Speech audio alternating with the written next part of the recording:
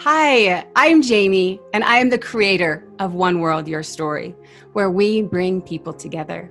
And right now, we need this more than ever. The murder of George Floyd, the latest of countless Black Americans to be murdered at the hands of police in America, has set off a chain reaction across the United States. People are angry, people are hurt, and rightfully so. We cannot stand by and allow this to continue any longer. It's time to use our voices and bring this conversation out into the open for good. So, join us for this episode of The Floyd Files.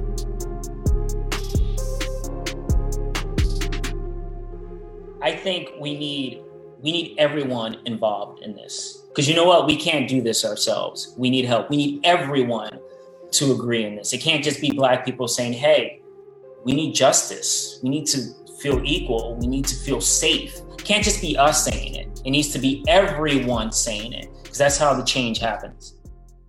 Hello, everyone. Good afternoon. My name is Jamie, here for another episode of The Floyd Files on the One World, Your Story podcast.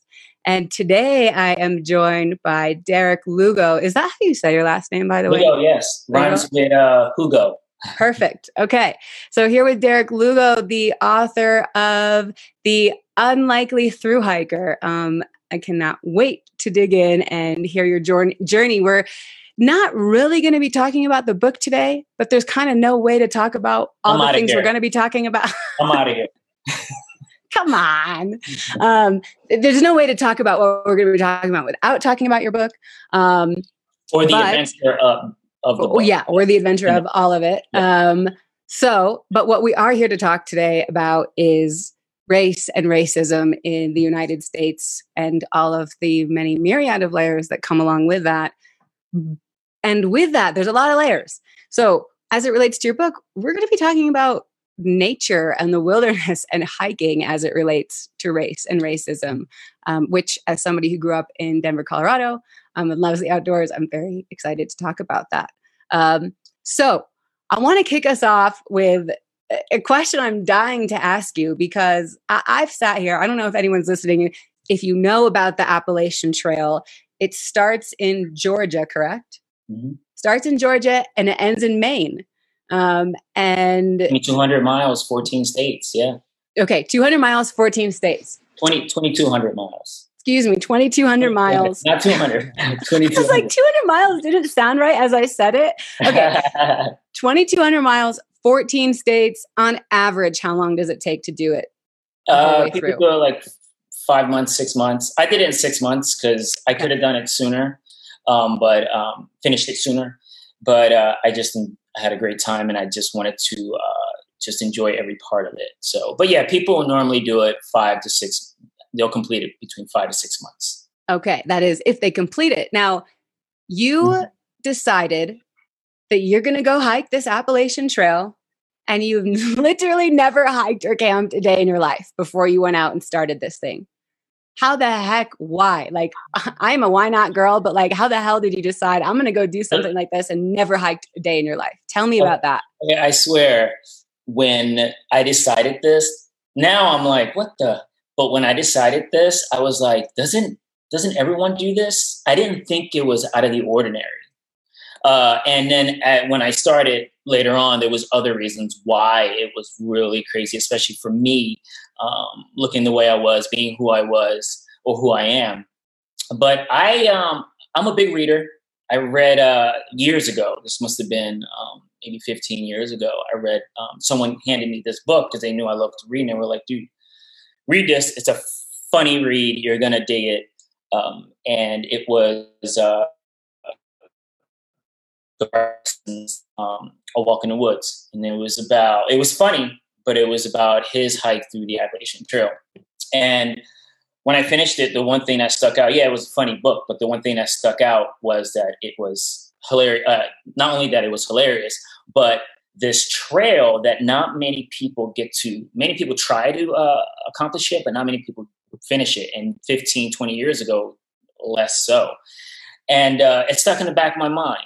But it was one of those things where, yeah, you know, I want to travel the world. I want to run a marathon. I want to hike the Appalachian Trail. I didn't know if I was ever going to do it, but it was there.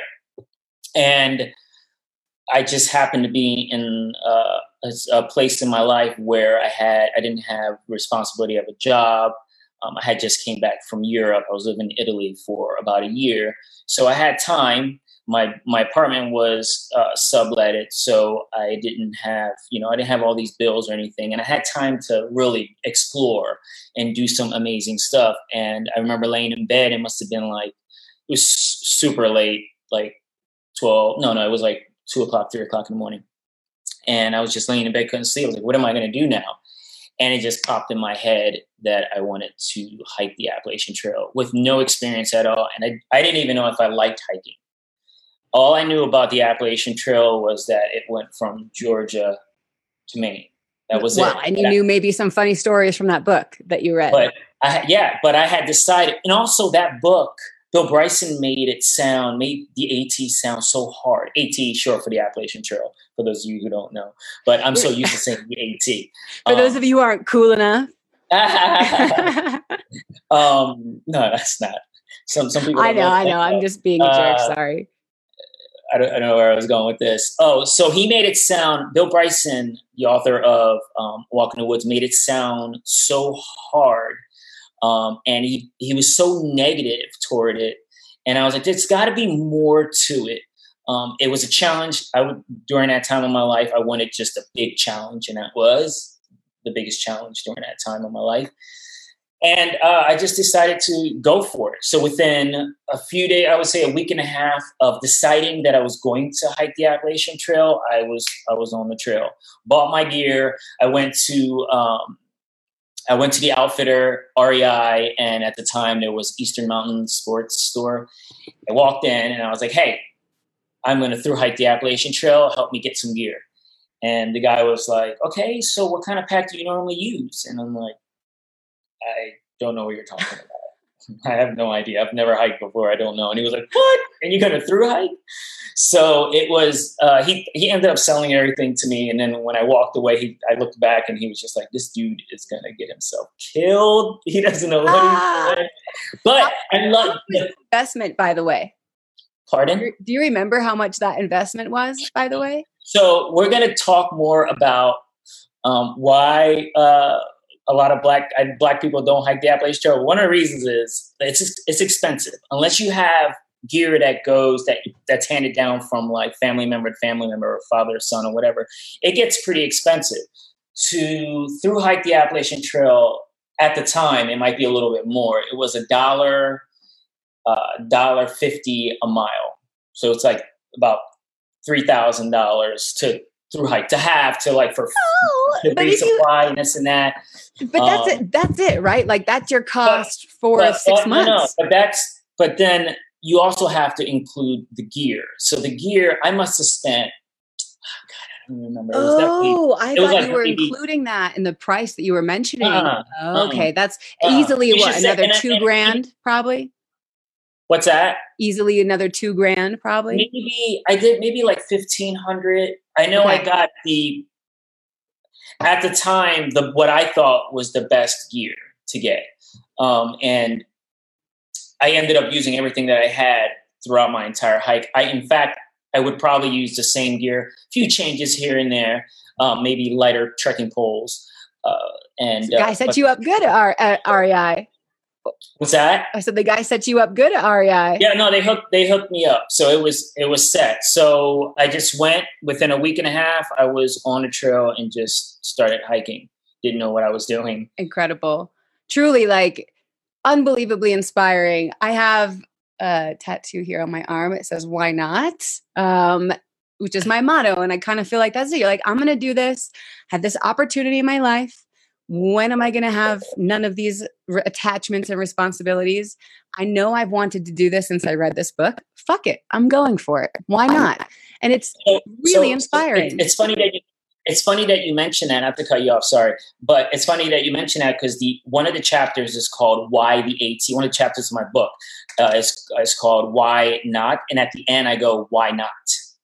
Why not? So, I totally literally agree. Because you could want to do something and you'll have that drive, but you'll have so many other reasons why you shouldn't do it. In fact, those reasons may be more than you just wanting to do something amazing in your life. I think most often they are. Yes, you'll end up with an endless amount of reasons why not to do something. But what you really need to do is, what you really need to think about is, do you want to grow old and think about your life and say, hey, I wish I would have done this. I wish I would have done that. I'm telling you, right, I'm a storyteller. In order to be a storyteller, you need stories to tell. And that's why one of the reasons why I did the AT. And I want to grow old. I want to be that old guy that has stories to tell the youngins, Fuck, you know? Yeah. And I'm not going to have those stories if I stay at home and say, you know, Appalachian Trail, that's a scary place. That's a scary thing to do. I'm not doing it. You know, I'll read about it. No, absolutely. You want to experience life and have stories to tell. Do it. Exactly.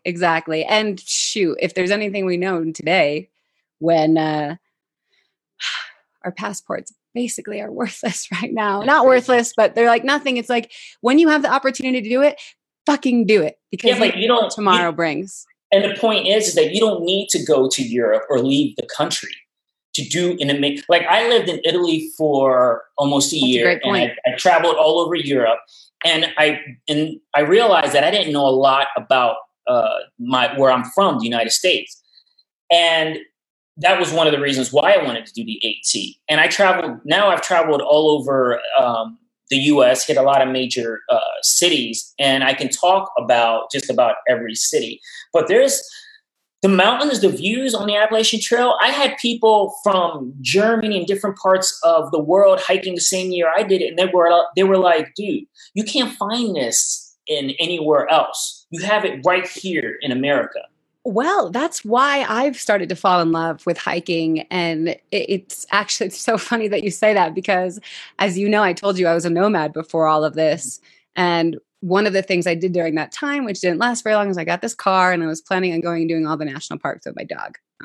But he passed away and that kind of changed my plans. But part of what I realized in doing that is there's so much beauty right here. I mean, some massive fucking country that we're living in. And by the way, this is a great segue to get back to the United States and America and what we're talking about today. And it's funny that you mentioned that hiking is kind of a deterrent because it's expensive. It's really weird, not weird, interesting that you mentioned that, because one of the things that I was thinking, and Harry, my business partner and the producer of this podcast, who Harry, you know very well. Love that dude. He's listening, probably. You could give him a shout out if you want. Harry, if you're there, say hi, type hi. We were hiking, was it last year or the year before, in the Hudson Valley where he lives now, which I want to say we were in Brooklyn and we drove for like an hour to get out there, right? It's not that far. When we were out there, we ran into this couple. I think they were friends. They were not a couple. But the one person, I want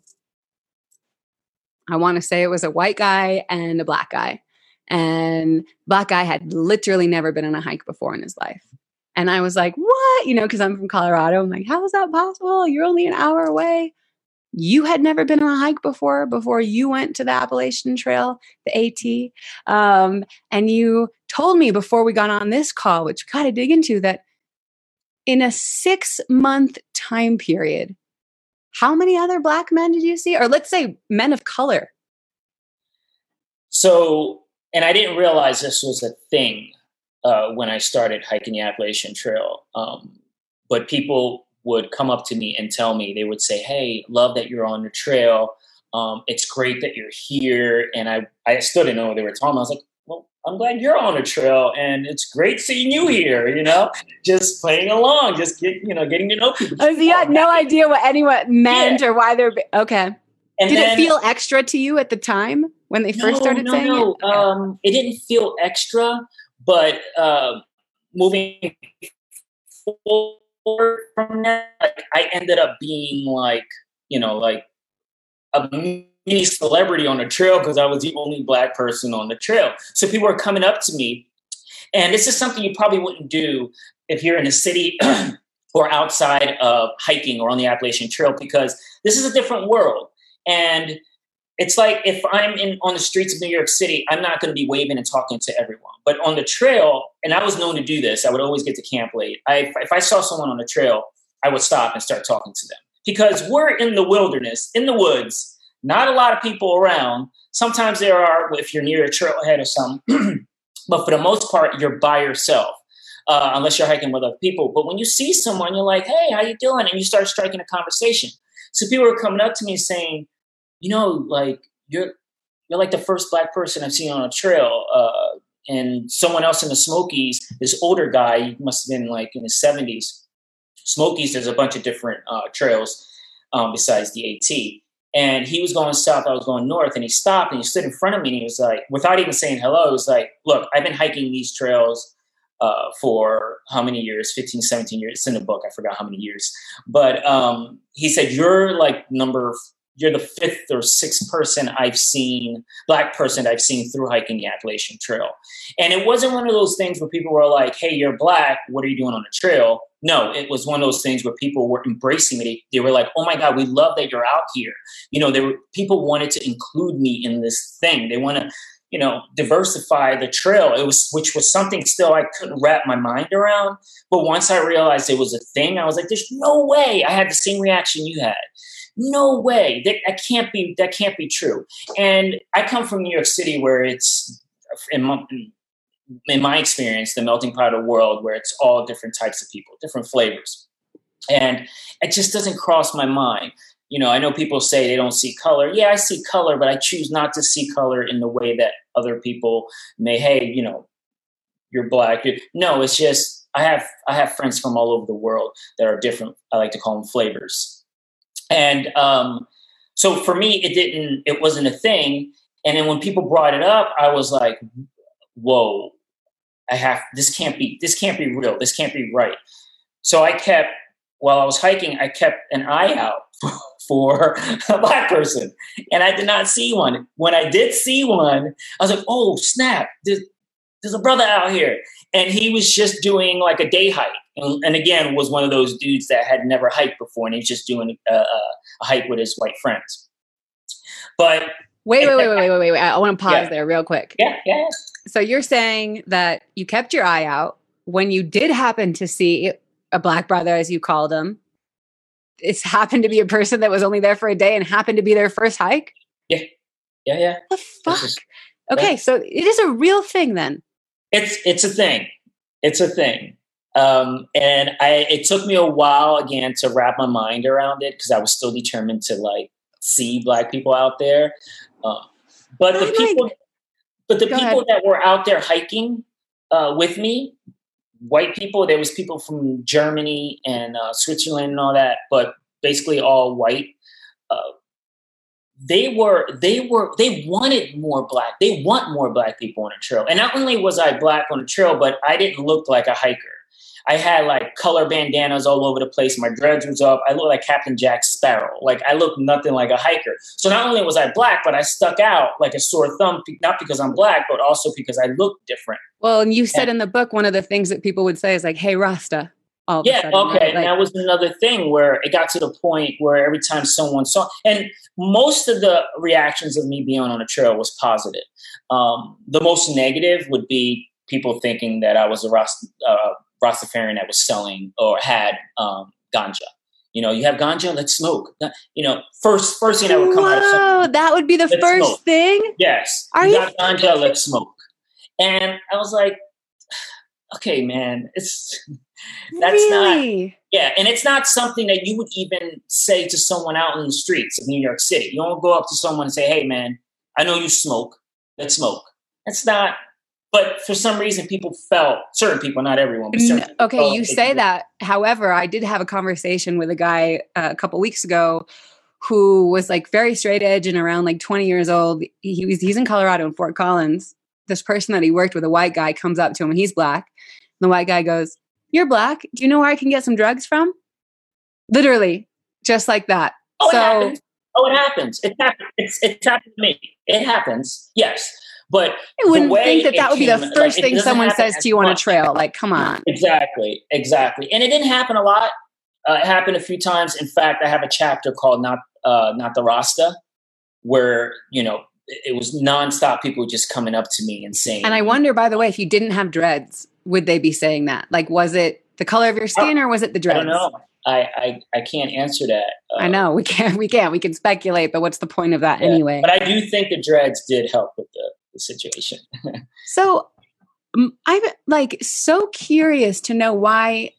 Clearly, you figured out it was a thing, and you've had some conversations since, as you were talking about. And I want to get into that. Like, why is it a thing? But I'm like, okay, you mentioned the money thing. So skiing and snowboarding, right? I live in Colorado. I grew up doing that. Very white sport. It's expensive. It's like I can barely afford it. Like it's so expensive. Golf is another one, right? Like there's these sports where I'm like, okay, it's really expensive to get into. Maybe like that explains some of it. But in my head, I'm like, hiking is fucking free. Literally put on your shoes and go into the mountains and you hike. Unless you're doing what you're doing, which is even more of a smaller group of people too. Hiking is free. Camping is not. I mean, basically you get a tent for $20. Well, you can, but then, okay, I guess you can get, if you want to go to Walmart and get a $20. No, seriously, that's like, or go and you hike for overnight. You're right. It's not expensive. You're right. You could. And I guess maybe since I through hiked and I want like a tent that can actually withstand the rain. Yeah. You're doing tent. Like, yes. The version of hiking that you did is, I consider myself a hiker. I would never do okay, I'll never say never. I probably will not do the through Appalachian Trail. But I feel like unless you're like going to go camping and like hike in camping and you really need all that gear, like you just wanted to go hike a 14er here in Colorado. 100%. I agree. Come on. I agree. Where's the disconnect? Okay. Well, and what I think you're asking me is why isn't there a lot more Black people hiking the Appalachian? Yes. Or hike, not just even the period. Or just hiking period. The day hikes, again, like you were talking about. Though this is my first time hike. Why? Right. And I said this before when we talked earlier that I don't speak for the entire Black community, but I can tell you my experience and the people around me, my family and friends. And the one is what we said: financial, the resources. We don't have them. We don't have them at all. Like I didn't have. My parents didn't have a tent or camping gear or any of that stuff that they can hand down to me, and they didn't take me hiking or camping at all. So that's one. Two is knowledge. Like, where would I know? I'm from Brooklyn.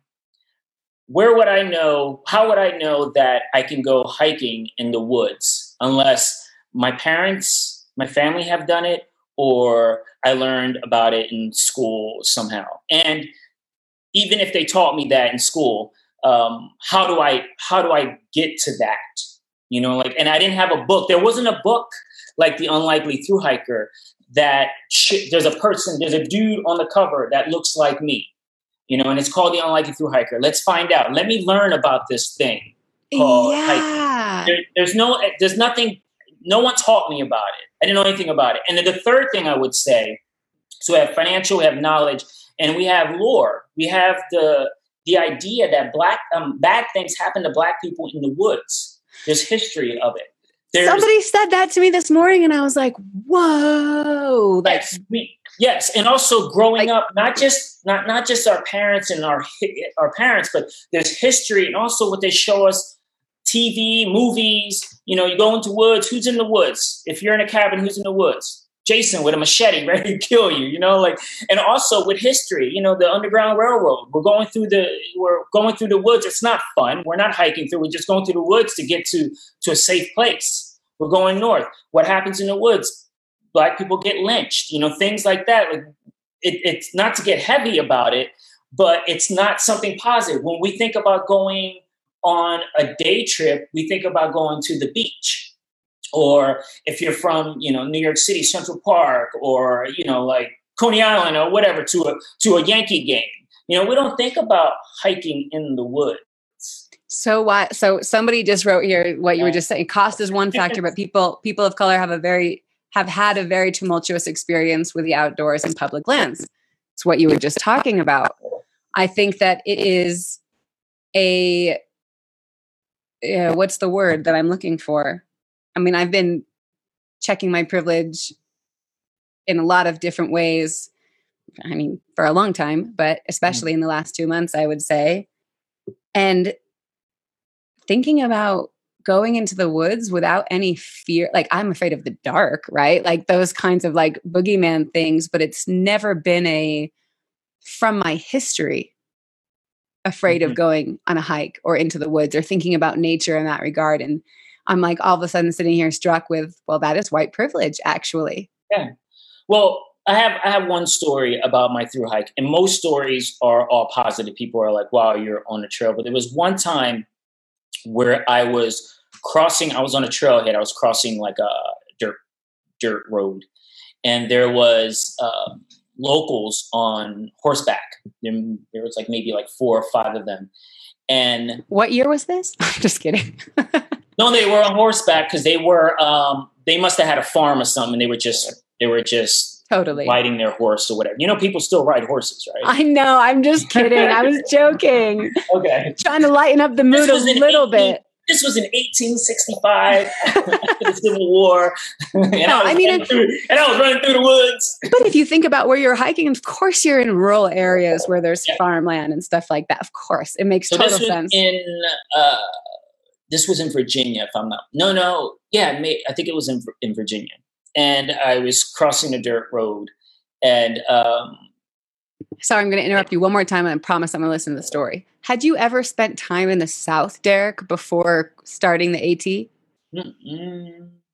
No, I went to Florida a few times, but not in the rural South. No. Okay. Which is an interesting experience in and of itself, a whole nother world. Yeah. Okay. I mean, I went to Atlanta for an Atlanta Braves game, but it was a 1-day trip. That was it. But I was never in the woods in Georgia. No. Yeah, totally. I saw the movie Deliverance. Ding, ding, ding, ding, ding, ding, ding. And I know what happened. I want you to squeal like a pig, boy. I got to say something, and I don't think I brought this up ever. So you might be the first person to hear this, and it'll be on your podcast. We're making it unique, like you wanted. Here we go. On my while writing my book, in the beginning, I talk about my friend's reaction about me announcing that I was going to hike the Appalachian Trail.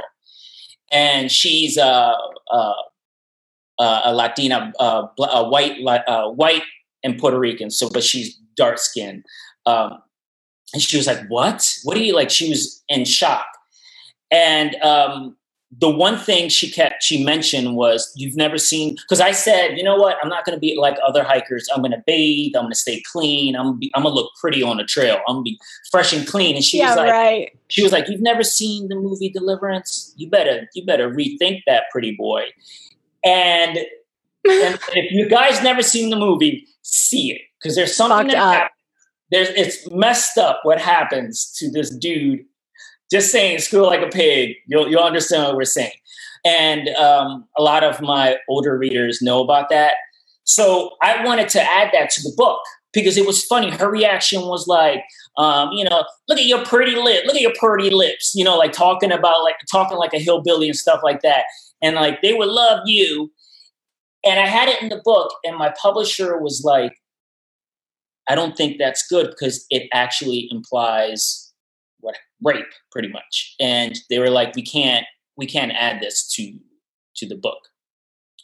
And I thought about it, and I was like, it fit very well with what she was saying and the situation, and how we have this idea of what the woods is all about, and especially in the South, and how you have hillbillies and rednecks and this and that. My brother was one of those guys that was like, "Dude, there's a lot of rednecks down there. You should take a machete with you. They come in small sizes. You can strap to your chest, and you can go, and you'll be good. You'll be protected."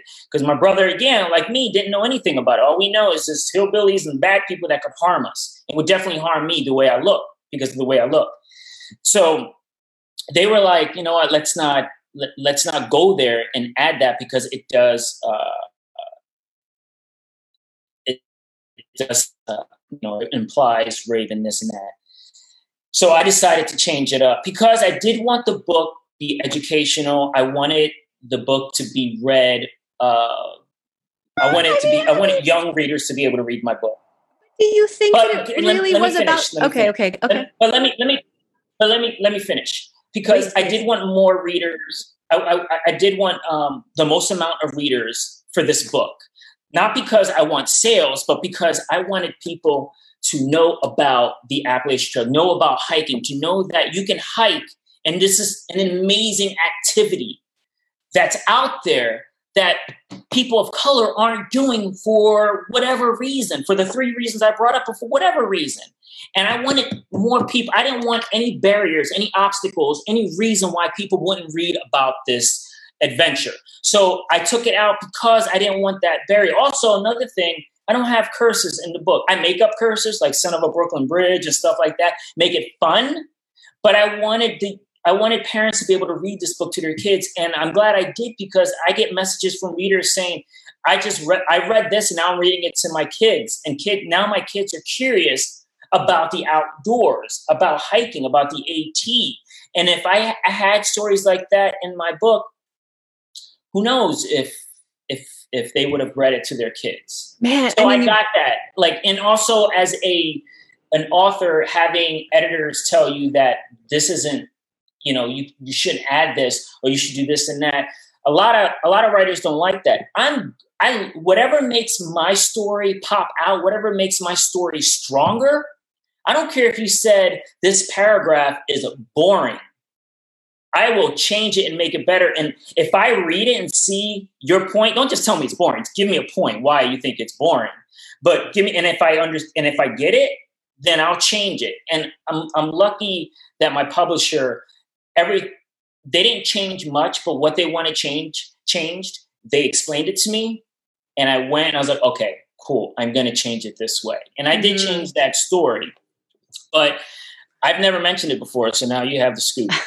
Awesome. I mean, first of all, I'm going to try to not interrupt you so much. First of all, I'll say that. Second of all, no, you can. And I told you could. I know, it's just hard because I'm like, bleh, but I want to hear. Sometimes I get wrapped up in my story and I'm like, wait a minute, let me finish this. No, well, now but what we did, we went off track. We have to go back to talking about like the beginning and when you were starting in Virginia at that crossroads, because this is how we got off topic to talk about deliverance. Oh, you're good. So we'll go back there. But what I want to talk about now is, you said you're published. First of all, publishers, white publishers, Black publishers, people of color. My publishing company, it's the Appalachian Mountain Club. So they're all about hiking, the outdoors, the Appalachian Trail. And they're all about diversifying, just like the ATC. And it's one of the reasons why I was able to get published, because I did something. Cool, okay.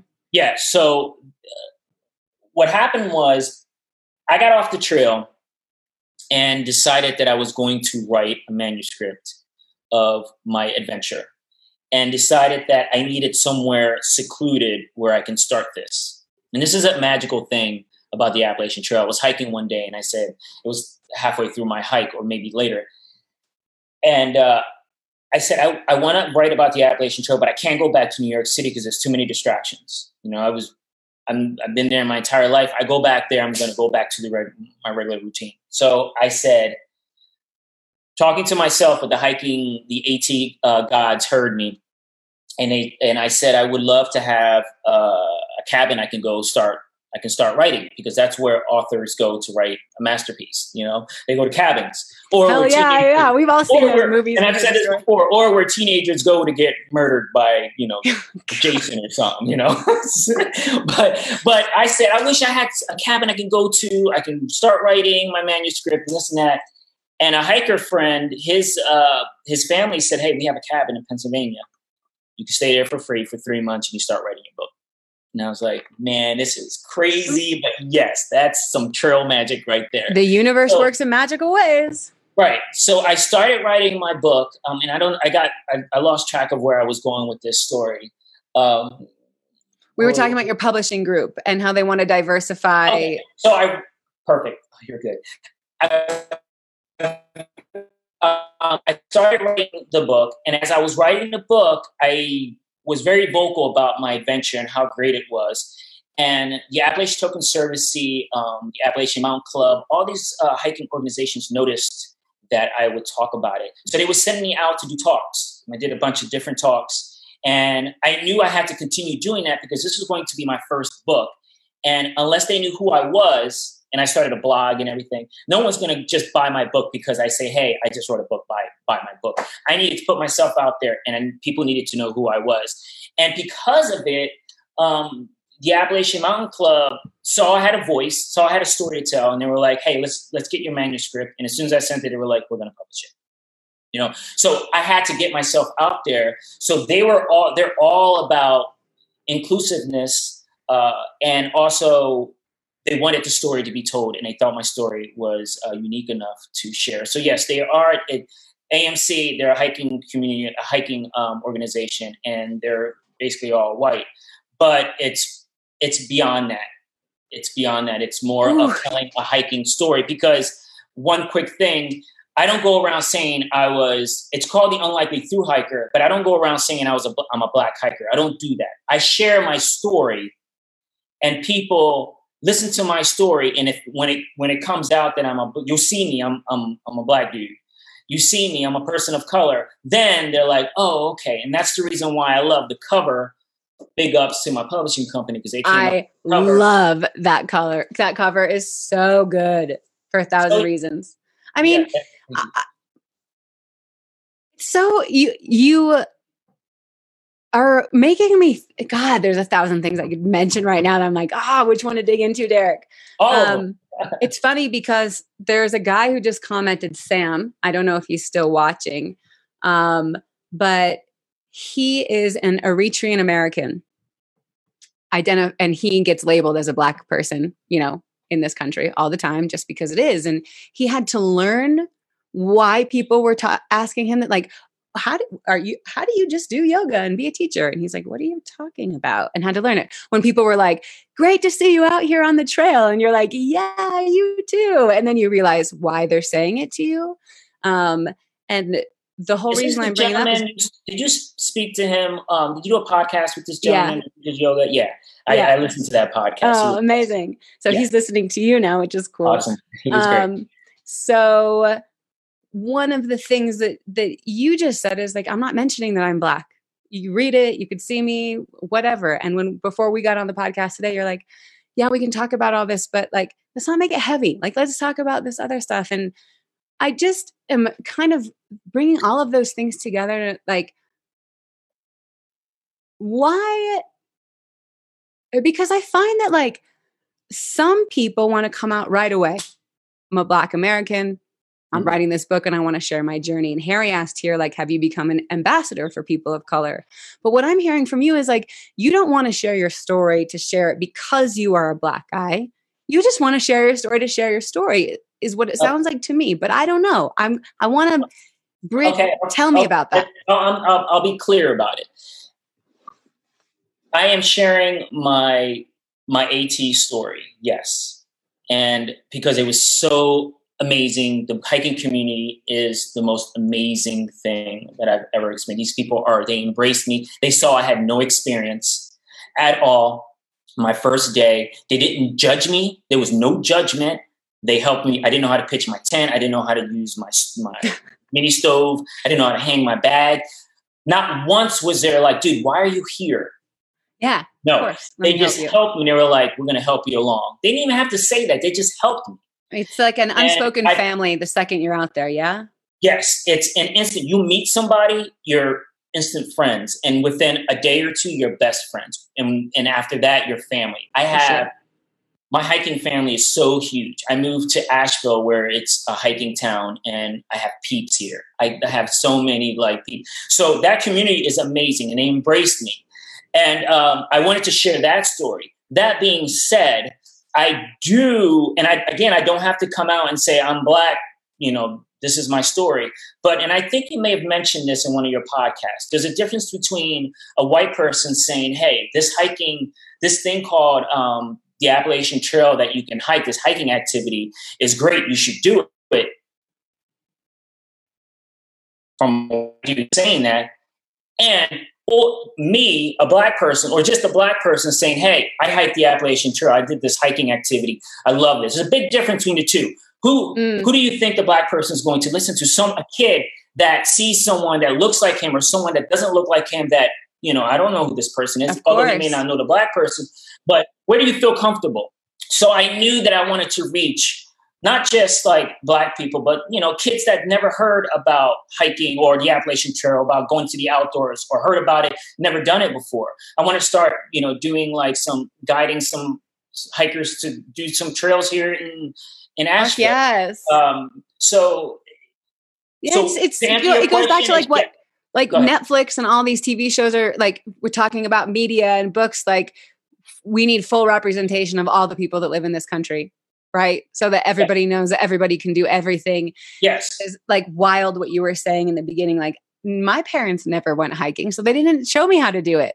Oh, why would they? And it's true. The only reason why I started skiing is because my father grew up skiing. So then I grew up skiing. It gets passed on. And it's just like, I'm thinking, when this movement really started happening at the end of May, we call it like June 1st, started to realize how many people that I know have never had a conversation with a person that didn't look like them before. So how would you ever have the opportunity to pass on these things that are part of, let's say, your culture, but not my culture, to somebody else if we're not interacting with each other? Yeah, we spoke about this earlier. I think we need everyone involved in this. And I've heard this isn't coming from me. I've heard someone else say this, that if you're white and you don't have Black friends, get a Black friend, talk about conversations like this. Because you know what? We can't do this ourselves. We need help. We need everyone to agree on this. It can't just be Black people saying, hey, we need justice. We need to feel equal. We need to feel safe. It can't just be us saying it. It needs to be everyone saying it, because that's how the change happens. And I also think that it can't just be white people being like, you don't have to have this fear that we've been told, let's give the example of like the Black man as a criminal. No, you can't voice that when it's happening to us. You can't say, no, you can't be scared of us because this won't happen to you. No, you can't tell us that because it's happened. It's happened to all of us. So not all of us, I shouldn't say that, but it's happened to a lot of, Black people, and we see it. Yes. What I was referring to was like, you're saying that like your friend and your brother, I think it was your brother, you said, oh my God, don't go to the South, or watch out for the hillbillies, whatever. The point of me saying that is like, white people have irrational and unfounded fears of Black people because of whatever they've been told for however many years, right? By government, politics, whatever. Yeah. I think that what you're saying is that other communities also have those fears and stereotypes of other communities. We kind of all have them. They play out in really different ways, right? But I think that it's important that in these conversations, all of us are starting to be like, actually, let me just get to know you as a person. Let me go to the South for myself and see what it's like. And I also understand that there are levels of fear there of putting yourself in that situation that I might never be able to understand. Right? Like there are certain things where it's not so simple to be like, let me go and find out for myself. But you did it, and you found that most of the time you embrace like family, not threatened with machetes, right? I think that that's equally important story to share as it is for white people to be like, hey, actually, I went into this neighborhood that supposedly was unsafe, and I met the most amazing people that embraced me, da-da-da-da-da. People need to hear that story, because there's a shift now, and I'm starting to see it where people are starting to awaken to with what's going on right now. And I think this year more than ever, because I have stories galore, but this will be a short one. On the AT, and I won't mention which hiker, but he's a good friend. We were hiking together, and we had to go into town. It was like 5 miles off the trailhead, and we didn't want to hike an extra 5 miles after hiking 20 miles. We were just like, let's hitchhike, let's get. And during in hiking community towns, you'll get picked up because people know about the 18. They know that there's hikers and they're going to need a ride to whatever store to resupply. And we were walking for town, and we're all together, and we got the thumbs up, and no one would pick us up. They just drive right by. And I mentioned, and we're still in the Deep South, And I said, hey, look, what if I walk ahead and maybe you guys can get a ride? And if you can, just, pick me up. If not, I'll keep walking. And my friend was like, what are you talking about? That's ridiculous. That's not a thing. And totally belittling my thoughts and my experience. And it goes a little bit further than that. But what happened was, while we were all talking, it was maybe 4 or 5 of us, I little by little started walking a little faster. And we were already walking for 15 minutes, 20 minutes. I knew where this was going to go. We were going to end up walking all the way there. And I decided to walk ahead. And within 5 minutes, they got picked up. And then he was like, hey, Fab. My trail name is Fabulous. Another story. And then they picked me up and I got in a car and we went. So fast forward to a month ago, after all this craziness that's going on, that hiker friend sent me a message. And he said, dude, this has been eating me up for the last few weeks. It should have been eating me up for the last few years. But I didn't want to believe that we still lived in an America that was still racist. He said, I was ignorant. I just thought it wasn't a thing. And I'm sorry for making little of what you felt, what you knew, your experience. And I apologize.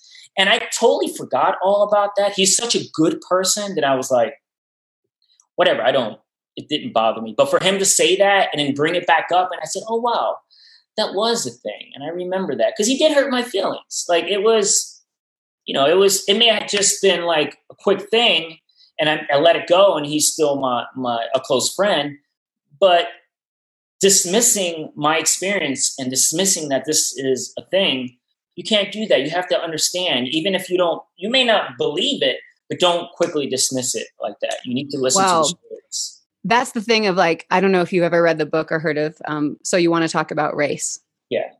But one of the things that the author says in there is like, if somebody says to you, and specifically a person of color or Black person says to you, this is racist, you stop and listen. You don't get to sit there and say, no, it's not, because it isn't about me and my perspective or my experience. And I'm never going to understand it in the same way. That's when you just shut up and listen.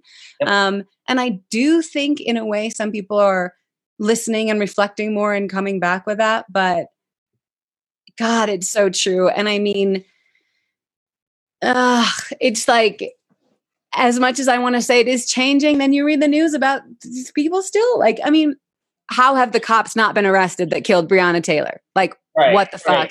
And Elijah McClain. But here's the thing. Here's another thing is that it's been happening for centuries. Yeah, this isn't new. Okay, it's not new. And I heard you mention this, that quote that Will Smith mentioned, that it's been happening forever, but now it's being filmed. Like it's not a new thing, and it's not more. It's just being filmed. So yeah, you're gonna constantly see that. But what I'm seeing more of is people retaliating. There's more of a voice. The protests, they were amazing. There was more protests ever. This was like bigger than the literally the largest civil rights movement in history. It's the largest, exactly. So, and I saw that. I lived in New York City. I've only been here two weeks, but I lived in center Harlem, right in the middle of Harlem, and it was always a protest almost every day. But it was peaceful. There was no violence. It was peaceful, and it was just voicing. Yep. What the injustice, that we want justice. Yep. I think that at this point, with social media, with the news, with this movement going on for so long, all these protests, if you are not aware of what's going on, your ignorance is a choice at this point, and you're making a very racist statement by not figuring it out. Right. Like, educate your, come on. And to step back on Harry's question, he asked if I was an ambassador for the AT. For people of color. People of color. What did he say exactly? Yeah, I think he just was the hiking community and outdoors, people of color in general. I feel like I am a voice because I do have a book and people look toward me. I have readers sending me messages saying, hey, I've always wanted to hike the AT. And then after reading your book, I'm going to do it. Or other hikers that have done it and they read my book and it brings back memories. I think now I have a responsibility to do that because I have this book and I love sharing my story. And I feel like, yes, I'm going to have.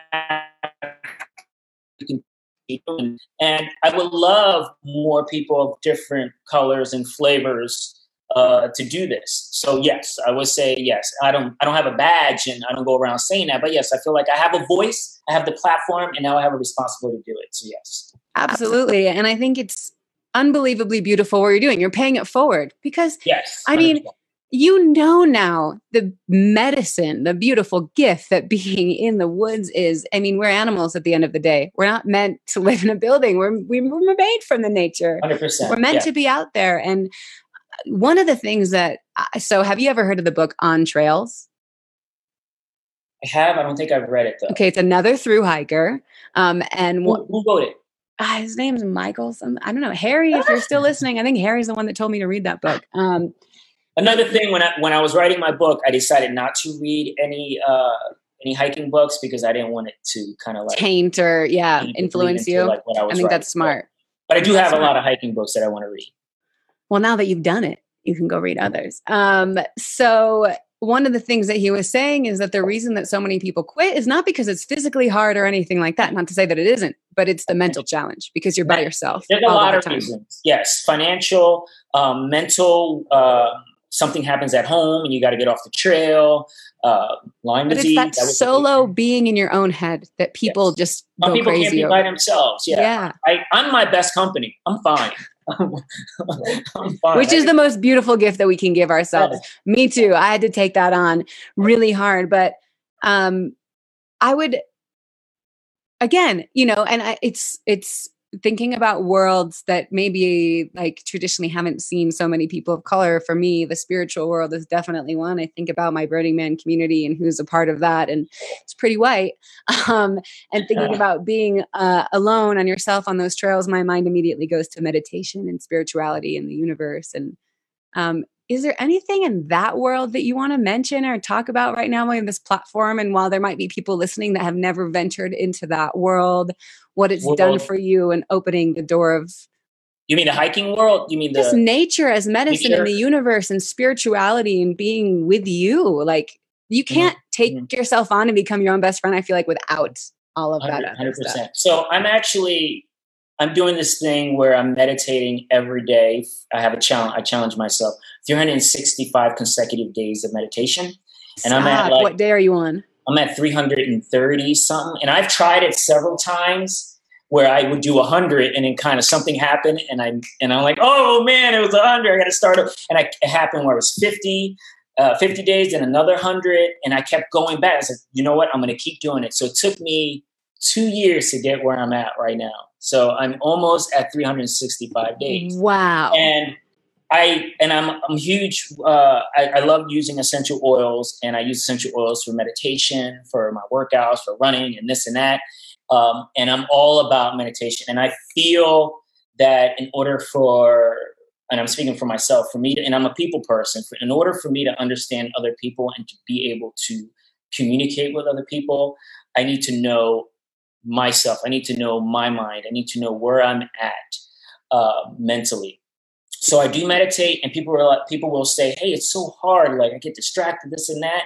Not every meditation that I do is golden. I don't see like spirits and I don't have all the answers. There's some days where I have stories that run through my head or all these different distractions. And I'm like, that was not a great meditation, but it was the act of doing it, having that routine. Like if you have it's taking the pause. That you have thoughts that come into your head, there's a reason why they come in. Take it in. Because meditation, we do it for many reasons: to clear your mind, to solve a problem, to like a bunch of different things. And if that thought comes in, let it come in, take it in, and then just let it go out and try to clear your mind again. But don't fight it, because if you fight it, then it goes against what meditation is about. You just let it happen. And there's no wrong or right way to do it. I can tell you how I do it, but you can just sit down, stare at the wall, and just be in, yourself, and you'll be fine. You're meditating.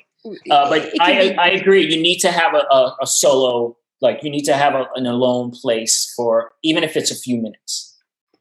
What? Okay. So, okay, I agree with you. It is a practice. It can be 1 minute. It can be 10 minutes. It can be an hour, whatever works for you. The whole point is to consciously take a pause where you're just being with you and yourself, right? what has it done for you? Why meditation? And like, yeah, why are you doing this 365-day challenge? Clearly, it's doing something for your life. Mm-hmm. Probably, I would say it's the same reason why I decided not to come back to New York City after I thru-hiked the Appalachian Trail. My brain is like squirrel. It races all over the place. And I'm a writer, I'm a storyteller, and I'm constantly like coming up with ideas, things that I want to work on, projects I want to do. The Virgo in me is very organized. This has to be this, like that. So my brain is very hectic. And I think that helps me. And now I have a porch. I've never had a porch in my entire life. I'm from New York City in a small apartment. My office right now is bigger than my studio apartment I had in New York City. Okay. So now I live in a house. We have a porch. The scene is mountains.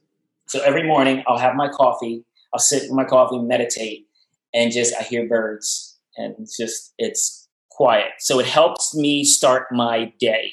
That's how I start my day every day.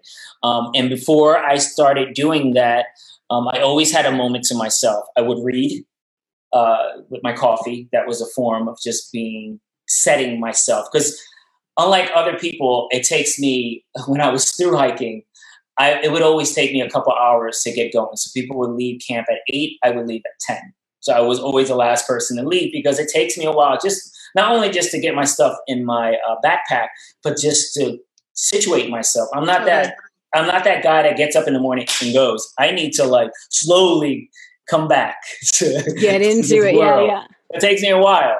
And I like doing it that way because if I don't, then it could be a stressful day. For sure. And basically, I think that what you're saying, if I can sum it up, is find the things that work for you to become your best self, to put you in that zone where you can just be and go, and find whatever that is for you and make it work. So, gosh, there were so many. I wanted to talk to you about race and racism in the publishing world and being an author, and more about New York. We might have to have you come back, but I want to give you an opportunity, Derek. If there is a message that you want to share, or another little story, anecdote, anything you want to share now about you and your experience living in America as you, which, by the way, we didn't even mention this. I know that your mother is Latina. And so there's a lot more to your identity that we didn't even talk about. But anything that you want to share. And I feel like I see the peace sign behind you. I know that you're light and want to like reach people in the world. The message of love, hope, inspiration, action, change. What can we do? The floor is yours. And I'm going to be quiet and listen to you. Okay, well, we talked about this in the beginning when you reached out and wanted me to do this podcast with you. And I listened to some of it, your past podcasts. And I didn't want it to be a heavy podcast where, we talked about my Black life, why it's so hard to be Black. I want it to be more of why it's so amazing to be alive right now, even in a tough situation. Love that. And love that. And I always try to stay positive. The book is, and I know you don't have a copy, but I'm going to send you a copy. I think it's better now though, because now you know me. And you could sign it and maybe write like a nice totally 100%. I'm so excited. $5 though. $5 for the no, I'm kidding. What you got it? Give me your Venmo. But I know there's different voices for the Black community. And I have and I won't mention, but I have Black friends that when they talk about Black people, they're very defensive about it. And I don't want to be that person. I'm going to be honest, I haven't had bad encounters in my entire life. And I like to think that it's the way I carry myself and the way I approach people, because I do love talking to people. I do love meeting people. Talk to my hiking friends, the group that I hiked with. Like I said earlier, I was always the last person to get into camp because I would stop and talk to someone.